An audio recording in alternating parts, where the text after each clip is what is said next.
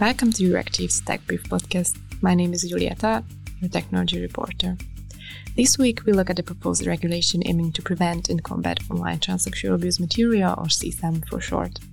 The legislation will make it a requirement for the European Union's digital platforms to detect and report such material, which has spurred controversy since its introduction. For an overview on all things technology in the EU, sign up to our free newsletter or visit the website euractiv.com. This is Eurective's Tech Brief podcast.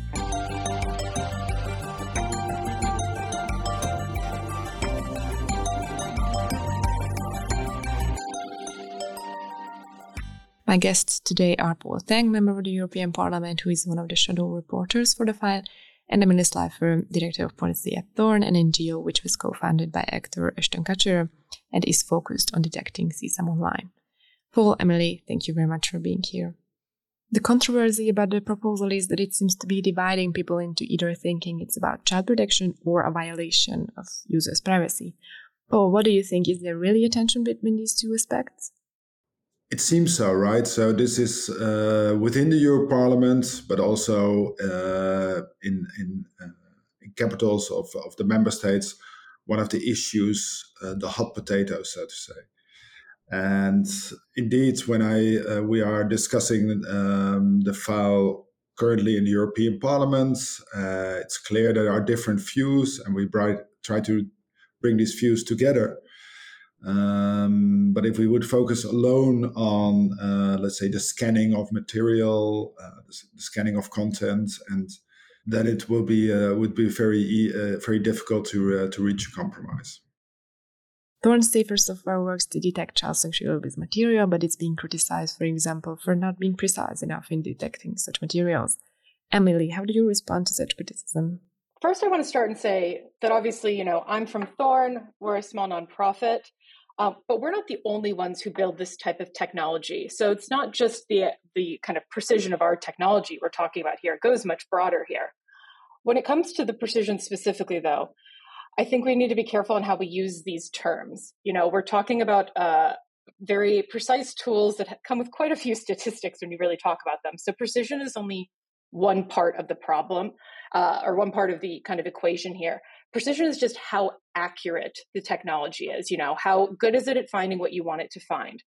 But it comes with kind of a balancing scale of what we call recall rate. So how much out of the data set are you actually finding here? So if we're going to look at these statistics, we need to make sure we're looking at both kind of your precision and your recall. And to be very honest, no technology is perfect, just like no human would be perfect at detecting this type of material and reviewing it. But one of the things that I think we don't talk about enough inside of this regulation is about how it brings out transparency for us. Because at the moment, we don't know who uses what, how good these technologies are. And this regulation means that you'll have to disclose that. And inside of things like the EU Centre's Tech Committee, we could even actually get all of these stats together so you could compare and contrast and know what works, what doesn't. So I want to make sure that we kind of look at this holistically too as we move forward. Let's move on to an encryption, which is one of the most debated parts of the file. Everyone says that they don't want to break it, but there are significant political divisions on this topic. Paul, what is the status of this debate in the European Parliament? Now, like I said, it is one of the scanning of content, and the possibility of breaking end-to-end encryption is one of the hot potatoes. It's very difficult to reach a compromise there.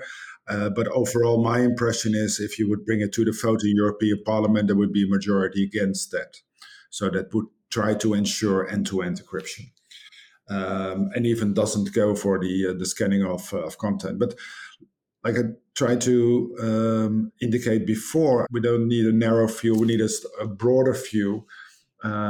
We cannot focus on one technology because then I don't think we do justice to the issue at hand, which is a serious matter. I like to see the internet as a very unsafe place for children as it is right now. And what we should try to do is to make the internet a much safer place than it is right now. For example, in real life, we are so used to making a distinction between children on the one hand and adults on the other hand. But we don't do that on the internet, and that's just for starters. I think if we find a way forward is by making the internet a safer place for children, not just by focusing on one technology.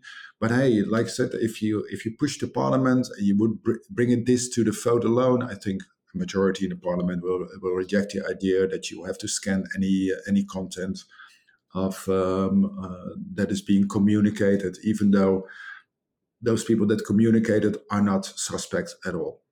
Emily, is there a way to scan messages without compromising encryption in your view?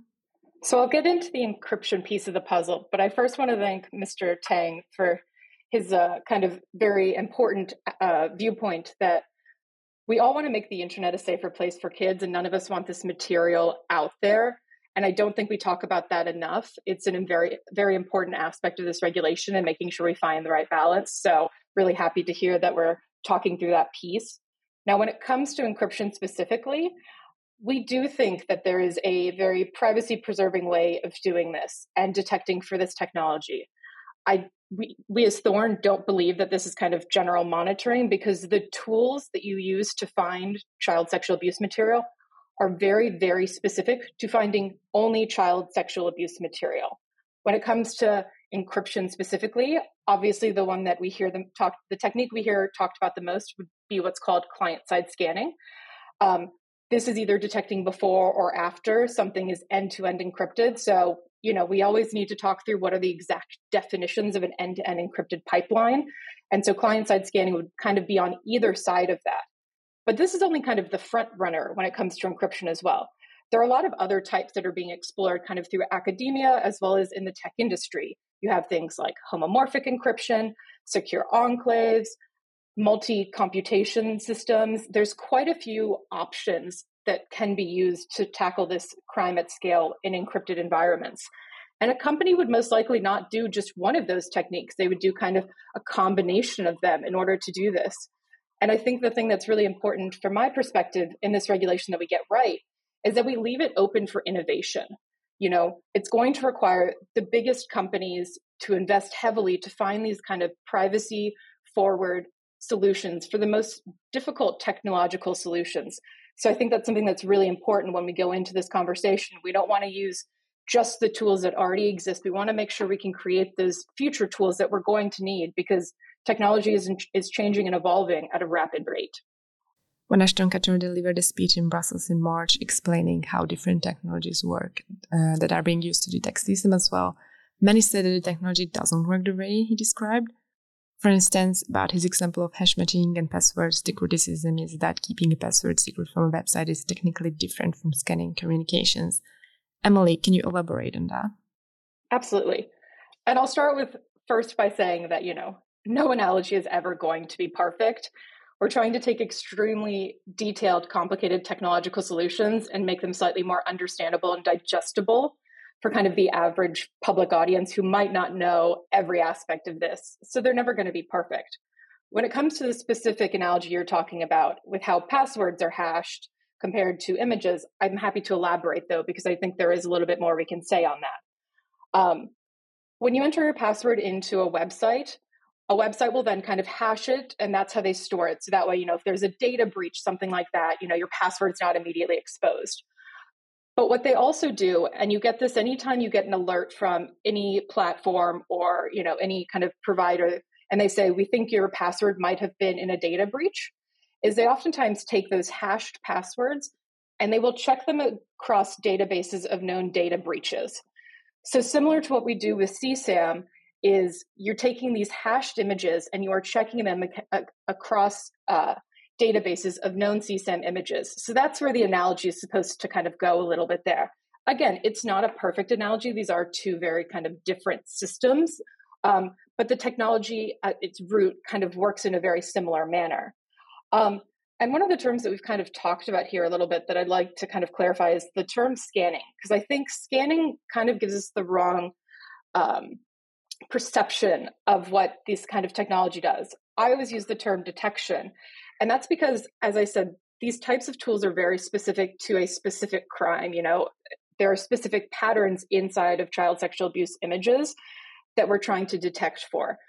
It's not artificial intelligence that can kind of understand and comprehend. It doesn't store and understand data.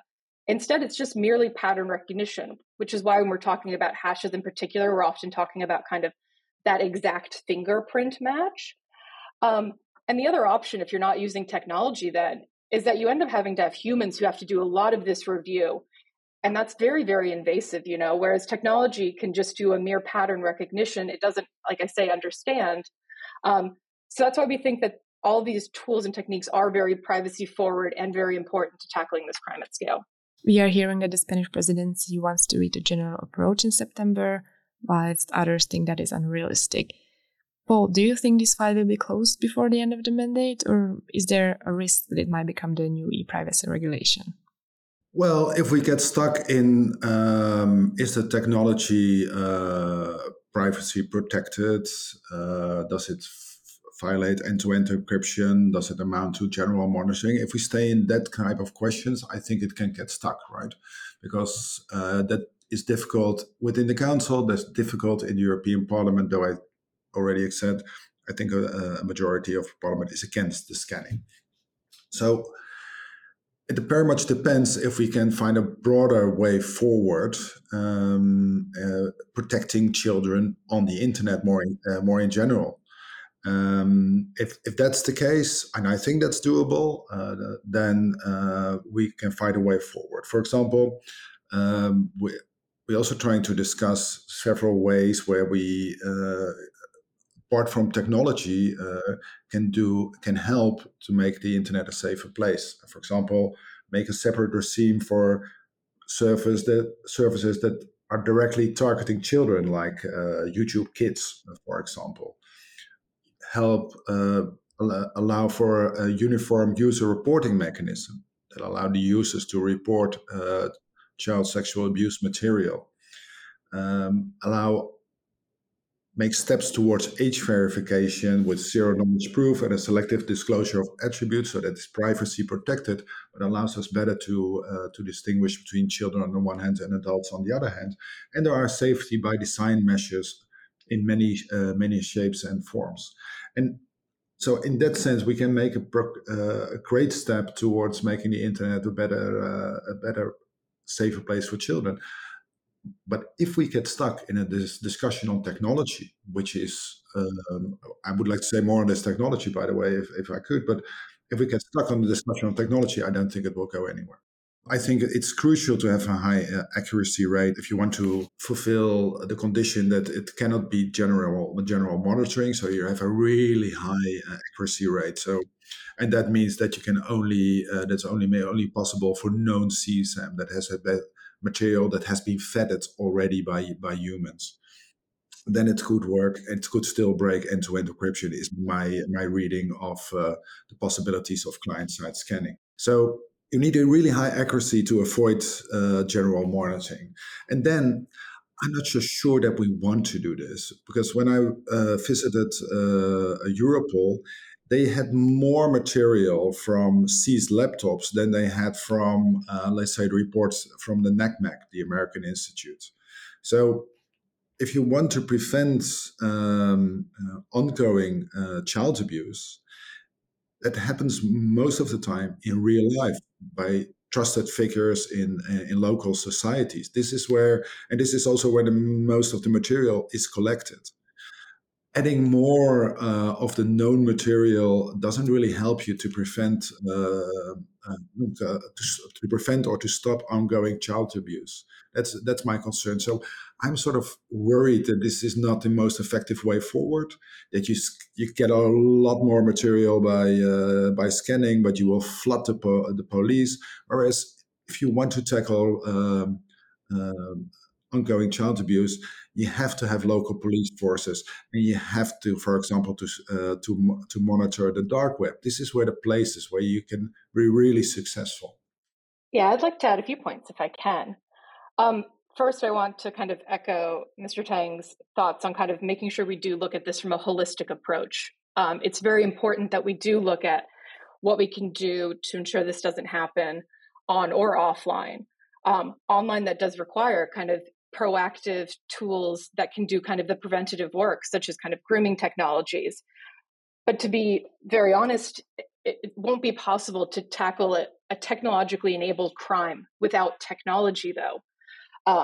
And you need as many kind of tools in your toolbox as you can to do this. So if we're talking about only allowing tools for the known content, that's a wonderful way of kind of removing content that we know and has been identified. But oftentimes the unknown content is the content from a child who's still at risk, who's still in danger, who's still being abused. So we need to be able to find that as quickly as possible, get that to law enforcement in order to find and identify that child and get them out of harm's way. So we need to be able to have all these different options on the table a little bit here. And I completely understand no one wants to flood law enforcement. And, the more resourcing we can give to law enforcement to tackle this crime, I think the better. But at the same time, all of this material, whether once it's identified as known, is illegal to have online and does need to be taken down. So we do need to remove all of that, because at the end of this puzzle, we have survivors. We have survivors who have gone through this for years and years and years, because every time their image is reshown, it's the abuse happening again. So we need to allow for that known detection to happen, as well as that unknown. And then, like I said, to get to the preventative side, we really need to allow for some grooming technologies to be allowed for platforms based off of what their system is and what is going to help them tackle this crime at scale. I don't think there's a silver bullet. So when we talk about technology, I don't see why we just would discuss the technology of scanning content, which is very, which is the hot potato, which really leads to very conflicting positions. I like to extend it more to different types of technologies. Like I said, a different regime for services directly targeting children. I would like to the discussion on user reporting mechanism that allow users to report rather than the content being scanned. The safety by design measures. There is a lot. I don't think there's a silver bullet here, right? And there's not just one technology. And by focusing this on one technology, I don't think we bring the children rights forward. We don't come to the effective protection of children rights. That is my fear. So this is why I try to broaden it, indeed, to take a more holistic view, to see what we can do to stop ongoing sexual child abuse, and also to limit the dissemination of material. But there's not a silver bullet out there. And there are more technologies available than just scanning. I do agree yet again. There is no silver bullet. As I said at the beginning, Thorn is only one piece of the puzzle. We're only one organization that creates this technology. We need 100 Thorns. We need 100 solutions to be able to kind of tackle this crime at scale. And we do welcome, age verification and, all of the different safety by design tools that can be done. But as I said, technology is really important in this. And without this regulation, this technology would be illegal, which means we wouldn't be able to detect for this type of crime inside of Europe, which is something that is a little worrying from my side. There's one other kind of myth I wanted to touch on, and that's that all of this material is just shared on the dark web. Thorn for years has worked with law enforcement. We try and, approach child sexual abuse material from a really holistic lens. And we actually know from law enforcement that this material isn't just traded on the dark web, because the dark web is the internet, 10, 15 years ago. It's very slow. It's very clunky. So a lot of times what we see now is this material isn't traded there. Instead, these groups talk and they organize, but then they oftentimes actually move to E2E systems to trade this type of material because it's quicker and has the same kind of privacy as the dark web, but with the speed of the 21st century. So I think we need to be careful in saying that it's only going to be one place or another, because in fact, very sadly, it's found anywhere that there is an upload button. So we do need to make sure that we're allowing platforms to tackle this however they want, because there is no one silver bullet. Every platform's different, but they need to be able to use as many tools as they can and as they can create to tackle this at scale. Can I sort of respond to this? Because I didn't say, of course, there's one place to focus on. I just pointed out that most material comes from seized laptops, that cases of ongoing child abuse are initially found on the dark web. And indeed, the dissemination is another issue. But if you want to prevent or stop ongoing sexual child abuse, you need to look into real life and look on places like the dark web. And this is exactly what police is doing. They have local police forces, and they also have, let's say, the internet forces that go undercover in chat groups on the dark web. And this is an effective approach if you want to stop ongoing child abuse. That's all we got time for this week. Thank you so much to Emily and Paul for joining me. Don't forget to sign up to our free Tech Brief newsletter to stay on top of tech news and digital policy developments in the EU and beyond. Also, don't forget to subscribe to this podcast, published on Apple Podcasts, Spotify, Stitcher, and Amazon Music. I would also like to remind you that this is the last episode before our summer break, but we will be back with a new one on the 1st of September. This episode was produced with the technical help of Evi Kiori. I am Julia Thorn. Thank you for listening.